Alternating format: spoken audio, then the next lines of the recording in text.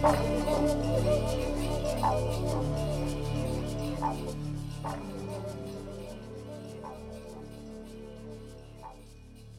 you for joining me again for the Sunshine Satellite Story Podcast.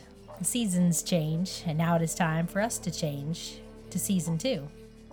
In Season 2, we will hear a story so odd it can only be true. But is it true? If it were true, the names would undoubtedly have to be changed to protect the guilty.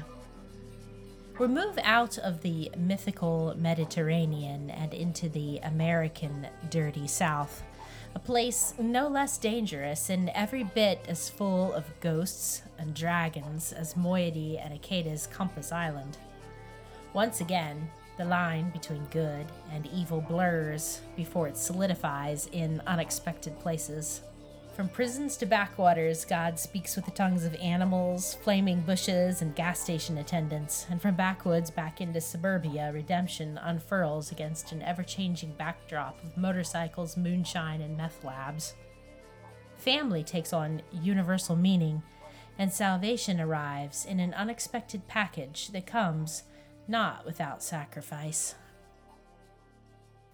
We finished The Viking and the Princess, and now we're going to start on a new story. This story is called The Songbirds and the Grapevine, and this will only take one episode to tell this story. Of all tyrannies, a tyranny sincerely exercised for the good of its victims may be the most oppressive. C.S. Lewis. Not far from here, there was a garden encircled by a stone wall, and lacing through the middle of the garden was a healthy, productive grapevine. In this garden, songbirds laid their eggs in nests constructed from pieces of vine that they had clipped with their sharp beaks. The mother and father songbirds both worked hard, protecting the eggs that housed their baby birds. They would keep the eggs warm until they hatched, and then they would continue to provide warmth and love and food until the babies grew old enough to fly away and eat the grapes on the vine without help. Now, there was in this same garden a fox and a snake. Fox was tricky, fearful, but Snake was cunning and evil.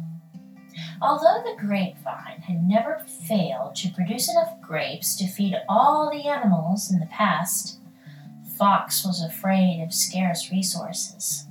He worried that someday there would not be enough grapes.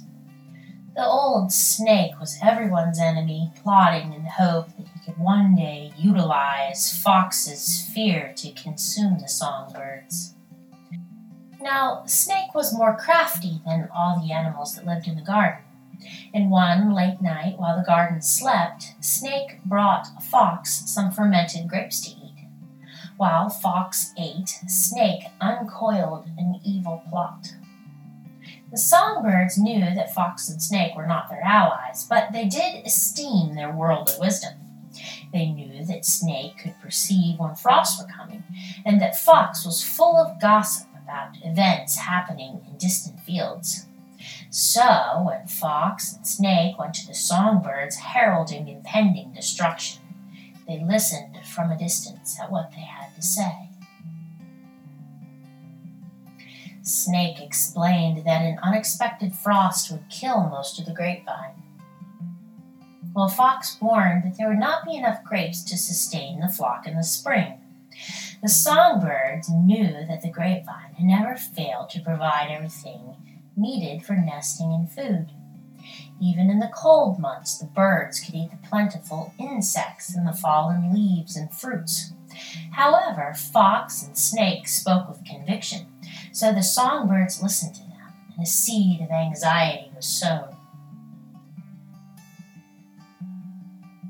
Time in the garden continued as it had. The sun rose in the east and traced a happy arch across the sky before melting into the arms of the soft summer nights in the west. The enlivening afternoon rains fell on all the animals, whether they were wise or foolish, evil or good, and in all this abundance the songbirds forgot to remember to be afraid of scarce resources. By and by, Snake warned the songbirds again that if they did not leave the garden and go into the fields, there would not be enough food.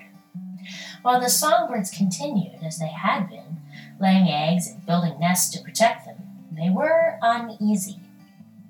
Snake knew that if he wanted Fox's seeds of anxiety to sprout into fear, he would need to water the threat with more deception. Again, the evil enlarged in darkness. At night, while the songbirds were sleeping with their eggs, Fox disguised his voice to sound like an owl, and he ventriloquized, "Who, who will adventure with me to the hills? Who will go out into the fields to gather better food?" And some of the father's songbirds heard the owl call and left. Some of the fathers left because they were impressed by the wildness of the mysterious owl. Others left because they believed they would have better opportunities if they abandoned their eggs. Some fathers deserted because they saw the others forsaking their families and felt compelled to imitate. But still, the mother songbirds remained with their eggs alone in the quiet darkness. Although the tricksters had caused significant damage, they were not satisfied. Their ultimate goal was to own the entire grapevine for themselves, and again, in the night, under the deep shadow of the stone wall, they applied the final coating of corruption to their deceit. Fox found the deserted nesting mother songbirds in their individual nests, and while they were isolated, he whispered in soothing tones, "Give up your egg, mother songbird. The grapevine will not produce, and you will starve alone." And then Fox took each abandoned egg and gave it to Snake, who greedily swallowed it. In the barren darkness of night, Fox and Snake knew they had to act quickly. There would only be a few hours in which the mother songbirds would be bewildered and isolated enough to allow the fox to take the egg. If they waited until morning, sunlight would illuminate the garden and the mothers would not forfeit their egg. Fox and Snake went from nest to nest, reaching in and taking eggs from the most vulnerable of the abandoned mother songbirds. And in the morning, when the sun rose, the songbirds who had allowed Fox and Snake to take their eggs were very sad. Some of them left the garden to see if maybe there was indeed something better out in the fields. Snake openly congratulated Fox on his trickery. Secretly, he planned on swallowing Fox when he grew large enough from egg gluttony.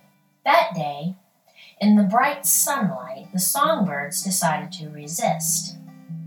That night, when Fox and Snake went from nest to nest to consume the eggs, all the remaining mother and father songbirds began to sing. They sang an ancient song, a song that was even older than Snake.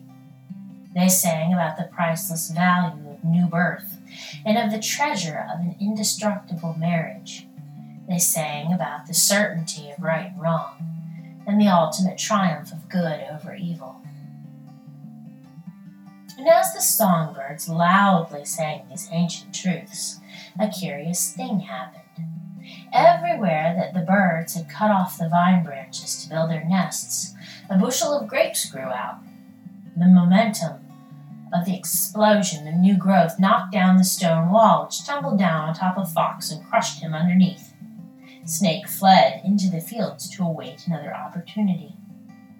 Not one stone in the wall was left standing upon another, and at night, if you hear a songbird singing, sing along. You know that the songbirds are fighting the old snake. Make the grapevine grow by lifting up your own song. He who has ears to hear, let him hear.